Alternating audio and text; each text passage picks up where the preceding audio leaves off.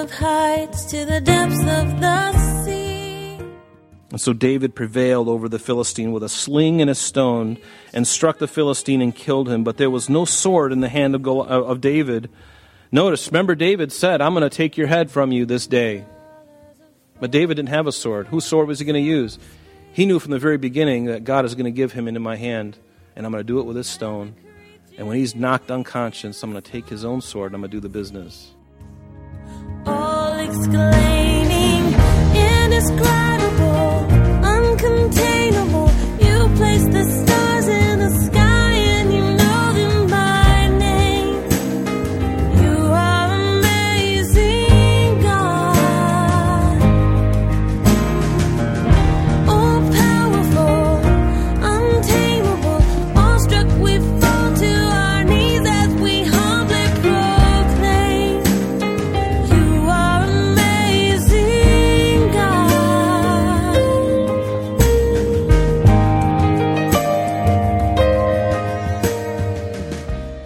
Welcome, everyone. You're listening to Truth in Christ Radio, a Bible teaching radio ministry of Calvary Chapel of Rochester with Senior Pastor Rob Kellogg. Today we learn that Goliath was enraged at David's boldness and quickly drew near to kill David. David didn't run away. He didn't hide. He didn't panic. And he didn't drop to his knees and pray. Instead, the scripture says, David hastened and ran toward the army to meet the Philistine. Many Christians struggle at this very point. Is God supposed to do it, or am I supposed to do it? The answer is yes. God does it, and we do it. Trust God, rely on Him, and then get to work by doing what God has prepared you to do. That is how the work of God is done. Now here's Pastor Rob. He's like, you can just see his helmet and him just kind of rolling back and going, oh, this is going to be fun. I can't wait to rip this guy's arms off. The man of flesh, Goliath, could only see with his eyes and figure things out in the natural. He was unaware at that time, incapable of seeing how God was going to use this young man of little experience to defeat him. So verse 43, so the Philistine said to David, am I a dog that you come to me with sticks? And the Philistine cursed David by his gods, lowercase g. And so the stick that he's referring to is David's shepherd's staff. So David has his staff in his hand, and Goliath says, are you going to come out with me with a stick? Are you serious? Have you been sniffing glue? You're going to come out to me with a stick? Am I a dog?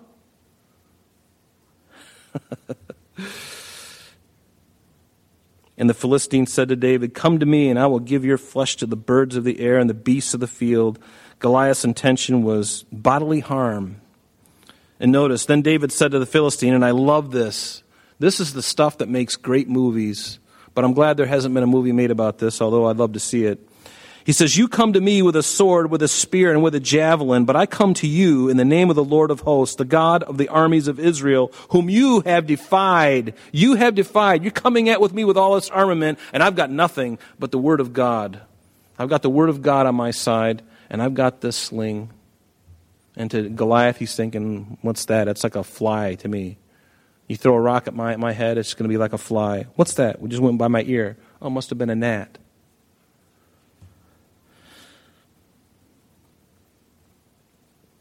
Verse 46, this day, notice the zeal and the confidence of David, and I love this. This day the Lord will deliver you into my hand, and I will strike you and take your head from you. Now, did David have a sword? Did David have a sword? He didn't have a sword at all. He's already got it figured out. The Lord has already shown him, I believe, the whole thing, and all he had to do was follow through. He says, I will strike you and take your head from you, and this day I will give the carcasses of the camp of the Philistines to the birds of the air and the wild beasts of the earth, that all the earth may know that there is a God in Israel. Again, notice his confidence. David was not only going to do what Goliath said he was going to do to David, but David even upped the ante and says, I'm going to take your head off as well. How's that? And you can imagine this warrior just teeming with anger going, oh, I can't wait to get a hold of this guy. Can't wait to get a hold of him. And he's probably just vibrating, just waiting. Because he is taunting. Now David is taunting him. poking his finger, and God has given him the grace to do it. And God is probably telling him, David, say this. This is really going to make him really angry. And then say this. And then tell him that he's a mama's boy.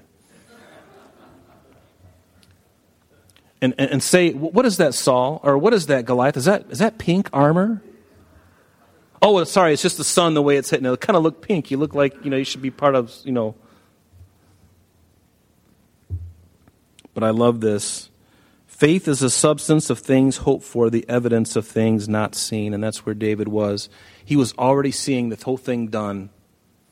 And that's why David could say, I'm going to feed your flesh to the birds of the air.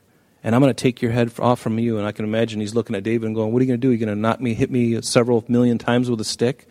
How are you going to do that, David? You're not getting this sword from me. Bring it on. Bring it on. Verse 47, then all the assembly shall know that the Lord does not save with sword and spear, David says. For the battle is whose? Is it David's?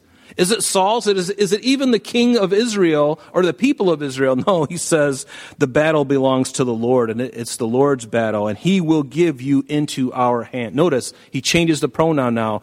He will give you into our hands. It's not only about me and you, Goliath, but he is going to give you, the whole army, to us. And I love that about David. It wasn't all about him at all. Now he's including all of his brothers who are in the background, just their jaws are hitting the ground and going, I hope this turns out good. Notice that David mentioned God's name, Jehovah's name, 3 times in verse 46 and 47. Whenever you see the Lord in all caps like that, that's Jehovah, Yahweh, the covenant-making God. I love in Psalm 18, David says this, I will love you, O Lord, my strength. The Lord is my rock and my fortress. He's my deliverer, my God, my strength, in whom I will trust, my shield and the horn of my salvation, my stronghold. I will call upon the Lord who is worthy to be praised. So shall I be saved from my enemies. And as David is looking at Goliath and he's about ready to run out, he's thinking, that I was thinking of that Psalm of David. He goes, and David was already thinking about this. He probably wrote it afterwards, but he says in Psalm 55, verse 23, but you, O God, shall bring them down to the pit of destruction. Bloodthirsty and deceitful men shall not live out half their days, but I will trust in you. And that's exactly what happened with Goliath. In the prime of his life, in the prime of his manhood, God was going to allow him to be vanquished. In Psalm 56, verse 3, whenever I am afraid, I will trust in you. In God, I will praise his word. In God, I have put my trust. I will not fear what flesh can do to me. That's a really good thing to pray when you're up against a battle that you can't seem to win, that the enemy is saying, you're nothing, you're going to lose big time. You might as well just go home. Psalm 61, hear my cry, O God, attend unto my prayer. From the end of the earth I will cry to you, and when my heart is overwhelmed, lead me to the rock that is higher than I. For you have been a shelter for me, a strong tower from the enemy. I will abide in your tabernacle forever, and I will trust in the shelter of your wings. Love that. David, just so full of faith in God. Do you know that you can be full of faith in God? And do you know that it honors God when you are full of faith in him? When you love him and trust him and do what he says? And leave all the details up to him. You just do the right thing and let the details fall out however they will. That's the secret. If you're looking at all the details and think, well, if I do this right thing, all hell's going to break loose. It probably will. And it may. But whose problem is that? Is it yours? No, it's God's. You do the right thing and let him deal with the rest. He's got big shoulders. He can take it, and he will honor you for doing so. Honor the Lord. Trust him. Verse 48, so it was when the Philistine arose and came and drew near to meet David that David hurried and ran toward the army to meet the Philistine. Notice, David wasn't scurrying away. He was running with great zeal and anticipation to end this standoff. He's running out into the field. And then David, verse 49, put his hand. Now, I love this. He's running. And then it says then. So he's on his way. He's running out to meet Goliath. And can you imagine Goliath's face? He's probably thinking to himself, as each moment passes, as he's running toward him, he's probably going, there's something about this lad that I'm a little bit apprehensive about. He's awfully confident. And again, David wasn't confident in himself. He was confident in the Lord. And I bet he got a little worried. He started to get a little worried as he sees David's face like flint, and he just ran out to meet him. And he's running, and as he's running, he pulls into his bag, and he pulls out this stone, and he puts it in a sling, and he starts whipping it. And he's running. He's still running, and he's getting this thing momentum going. And remember, he's got a target about this big. And David is just doing that, and he's just running at him, and he's got that whoosh, and he's just running. And David put his hand in the bag, took out a stone, he slung it, and it struck the Philistine in his forehead, so that the stone sank into his forehead, and he fell on his face to the earth. What's that? The bigger they are, the harder they fall. And so David prevailed over the Philistine with a sling and a stone, and struck the Philistine and killed him. But there was no sword in the hand of David. Notice, remember David said, I'm going to take your head from you this day. But David didn't have a sword. Whose sword was he going to use? He knew from the very beginning that God is going to give him into my hand, and I'm going to do it with this stone. And when he's knocked unconscious, I'm going to take his own sword and I'm going to do the business. I love that. This is the kind of stuff where, guys, can you feel the adrenaline? I mean, you ladies are probably going, oh, this is such like a guy thing, but it really is. And I love it. I get so excited. I was thinking about having a live reenactment. You know, get a really big guy and a small guy and actually give them swords and have them go at it. It'd be kind of fun to do in a sanctuary, wouldn't it? Or not. All right, come on, lighten up, laugh a little bit. All right, we're good? Okay, all right. Now the men of Israel and Judah rose. Can you imagine? They're all excited. David does it. He does exactly what the Lord told him to do. And so everyone is excited because this is it. This is the end of the battle. And so they pursued the Philistines as far as the entrance of the valley into the gates of Ekron. And the wounded of the Philistines fell along the road to Shearim, even as far as Gath and Ekron. And then the children of Israel returned from chasing the Philistines, and they plundered their tents. And David took the head of the Philistine, Goliath, and he brought it to Jerusalem, but he put his armor in his tent. And then when Saul saw David going out against the Philistine, he said to Abner, the commander of the army, Abner, whose son is this youth? Now, Saul knew who David was, but because David, remember, is insignificant, he was just a guy who played the guitar before Saul. And he probably didn't pay much attention to him. He was just just someone there to help Saul. You know, he really didn't, David, okay, I'm surprised he remembered his name. But he's like, who is him? Who is his father? Who is his family? Who is this guy? He said to Abner, whose son is this youth? And Abner said, as your soul lives, O king, I don't know. So the king said, inquire whose son is this young man, is. And then as David returned from the slaughter of the Philistine, Abner took him and brought him before Saul with the head of Philistine of Goliath in his hand. I can imagine David as this. Can you imagine? I mean, I gotta do this. Sorry, but just, grab him by the hair. He's probably got the, big oily locks, probably this big dark hair, and he just grabbed it and coiled it up, and he's probably, it's probably like that, because Goliath's head probably weighs like 2 bowling balls. He's holding it there, trophy, and everyone else is just going, what? All the guys are going, I wish I was him. I wish I had the guts to do it. And David was a hero overnight, thrust to success overnight, from nobody in obscurity to somebody that the nation knew. And Saul said to him, verse 58, whose son are you, young man? So David answered, I am the son of your servant, Jesse the Bethlehemite. Notice David didn't say, and oh, by the way, king, did you know that Samuel anointed me just a while back? Do you remember that? He didn't. He wasn't going to usurp authority. And that is the wonderful heart of David. God anointed him, and God, you're going to have to figure this out, because I'm not going to, how can I get to be the king? You told me I was going to be the king, and I'm just going to rest and wait until you bring it to pass, because I have no power to do this, to make it happen. And David was patient, and he had to wait a number of years before it would come to pass.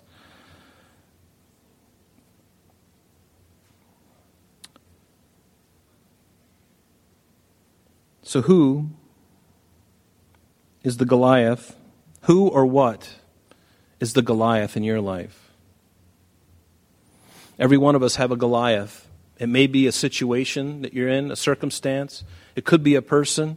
It could be a group of people. What is the mountain that's in front of you? What is your Goliath? How are you dealing with it?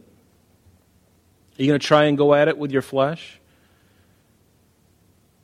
That's an easy thing to do. It's all, usually what people do.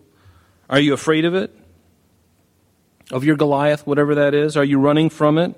Are you medicating yourself to insulate yourself against your Goliath? Where is your faith in God? I got to ask myself the same question. Where is my faith in God when my Goliath is standing in front of me, and I've had a few?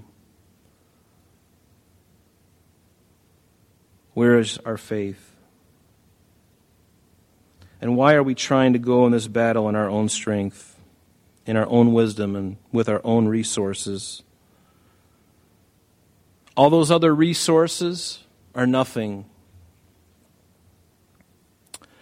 Jeremiah, God speaking through him, he said, "My people have committed two evils. They have forsaken me, the fountain of living waters, and hewn themselves cisterns, broken cisterns that can hold no water." A cistern is supposed to hold water, but every confidence that we have in anything else other than God is a broken cistern. It's supposed to hold water, but it doesn't really do its job, and therefore it's useless to us. But it doesn't keep us from trying to make something happen. It doesn't keep us from trying to do it in our own ingenuity or in our own strength or with our own gifts and talents or abilities. It doesn't keep us from doing it. Why? Because of our pride. Because of my pride. I need to trust the Lord. Psalm 121 says, "I will lift my eyes to the hills." That hill could be an obstacle. That hill could be your Goliath. Notice, "I will lift my eyes to the hills. From whence comes my help? My help comes from the Lord, the maker of heaven and earth." He who made heaven and earth, that's who my helper is. All of a sudden that mountain becomes not so significant anymore. But see, we don't know that unless we trust the Lord and step out in faith and watch what God does. I believe faith is often like a muscle. If we don't use it, it becomes atrophied and it becomes weak. And then we're unable and unwilling to use it. Pray and then seek the Lord and then step out in faith. Do the right thing, always. Do the right thing. Don't try to finagle it yourself. Trust the Lord. And when you have that victory, you're going to share that with somebody else who needs to hear that, who's tempted to rest in the arm of the flesh, and you can say to them, "You know what? I totally get it. However, I prayed to God, and He gave me a whole different thing. He gave me a whole different outlook on this. And I went at it this way, and I was truthful. I was honest. I went according to the will of God, and He took that Goliath down without me even having to worry and stress about it." And isn't that the history? As you go through history, isn't that the story of the underdog? Whenever the odds are against you, how many times has that happened in history? It happens so much. And I think God allows that to prove that it's not all about might makes right. It's not all about the guy with the biggest gun wins. Sometimes this guy was a little kid with the straw in this, got the little spitball in his mouth. And he hits someone right in the eye and they can't see and takes down the enemy. And yet the guy's over there with his big bazooka and he's got rounds hanging off of it. It looks like, Arnold Schwarzenegger, and he's got blood all over him, and he's got the big gun. And this little kid comes up. Happens so much.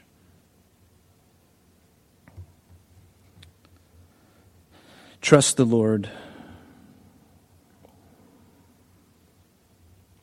Finally, in Psalm 44, verse 6, the psalmist says, "For I will not trust in my bow, nor shall my sword save me.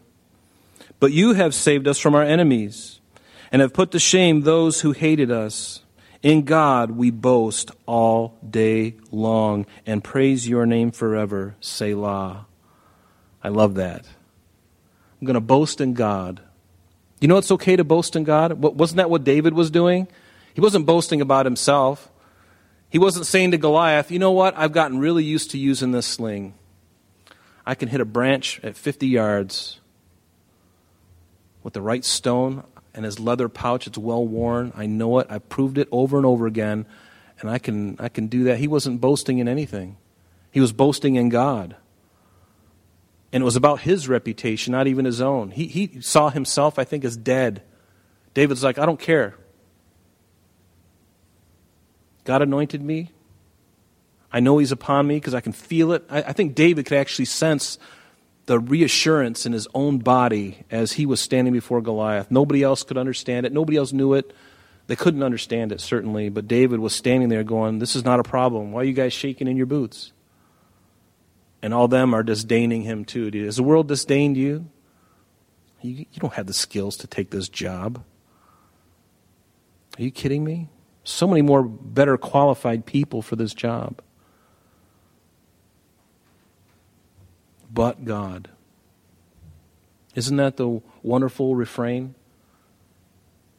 When the world comes at you with everything, with all of its armament and all of its noise and mirrors and loud music, but God. But God. Trust in the Lord. Trust Him.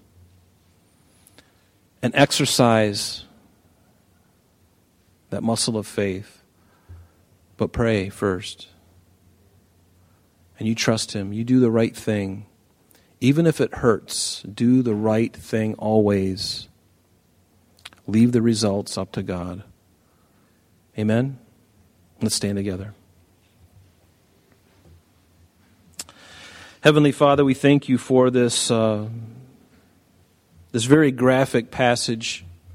Lord, there's so much in it, God, and we recognize, Lord, there's so much in us, Lord, that has so much, we have so much more to grow, Lord. I know I do as I look at David's faith and, Lord, totally undaunted by the machinery of war and this man who was a seasoned war veteran. He was nonplussed by it all and yet considered himself nothing but something in your hand. And Lord, you honored him. You honored this young man. Would you honor us, Father, as we seek to do your will? Lord, as we put off those things of the flesh, Lord, as we turn away from those elements, Lord, those things that have never really paid off, God. Lord, your word is true. Help us to trust in you, to love you with all of our heart, God, that you would be the only thing that mattered in our life. May it be true of all of us, Lord. Please bless us, Lord. Forgive us for the times that we have been cowards. Forgive us for the time that we have walked away when you wanted us to stand. Simply to stand. And Lord, give us the courage and the strength that we need. And Lord, more importantly than all that, give us the baptism of your Spirit. Lord, for we need that boldness, that strength of heart in you alone. We thank you for tonight, Lord. I pray that you would bless my brothers and sisters, Lord, and especially those who may be even challenged by this a little much, Father, and maybe even feeling a little bit discouraged. Lord, I pray that they would not be discouraged, but rather be encouraged. Lord, you are the one the battle belongs to you. And we thank you for your goodness, Lord, in Jesus' name. Amen. I'm sorry, that's all the time we have for today, but please join us next time as Pastor Rob continues our study in the book of 1 Samuel.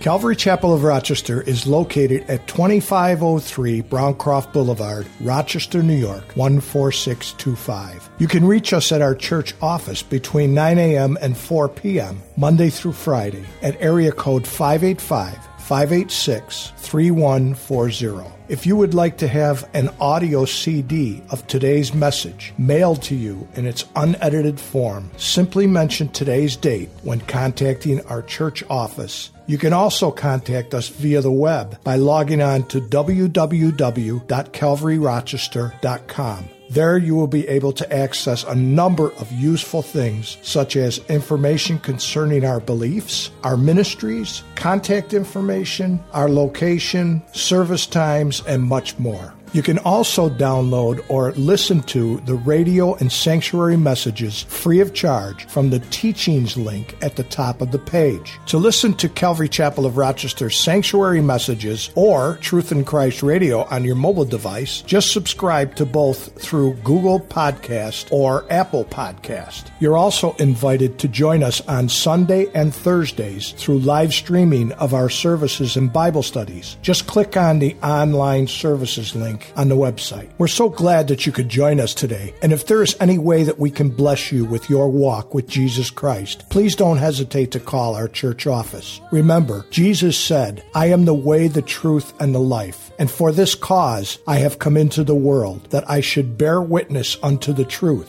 Everyone who is of the truth hears my voice." May God bless you in abundance today as you walk with Him. And until next time, this has been Truth in Christ.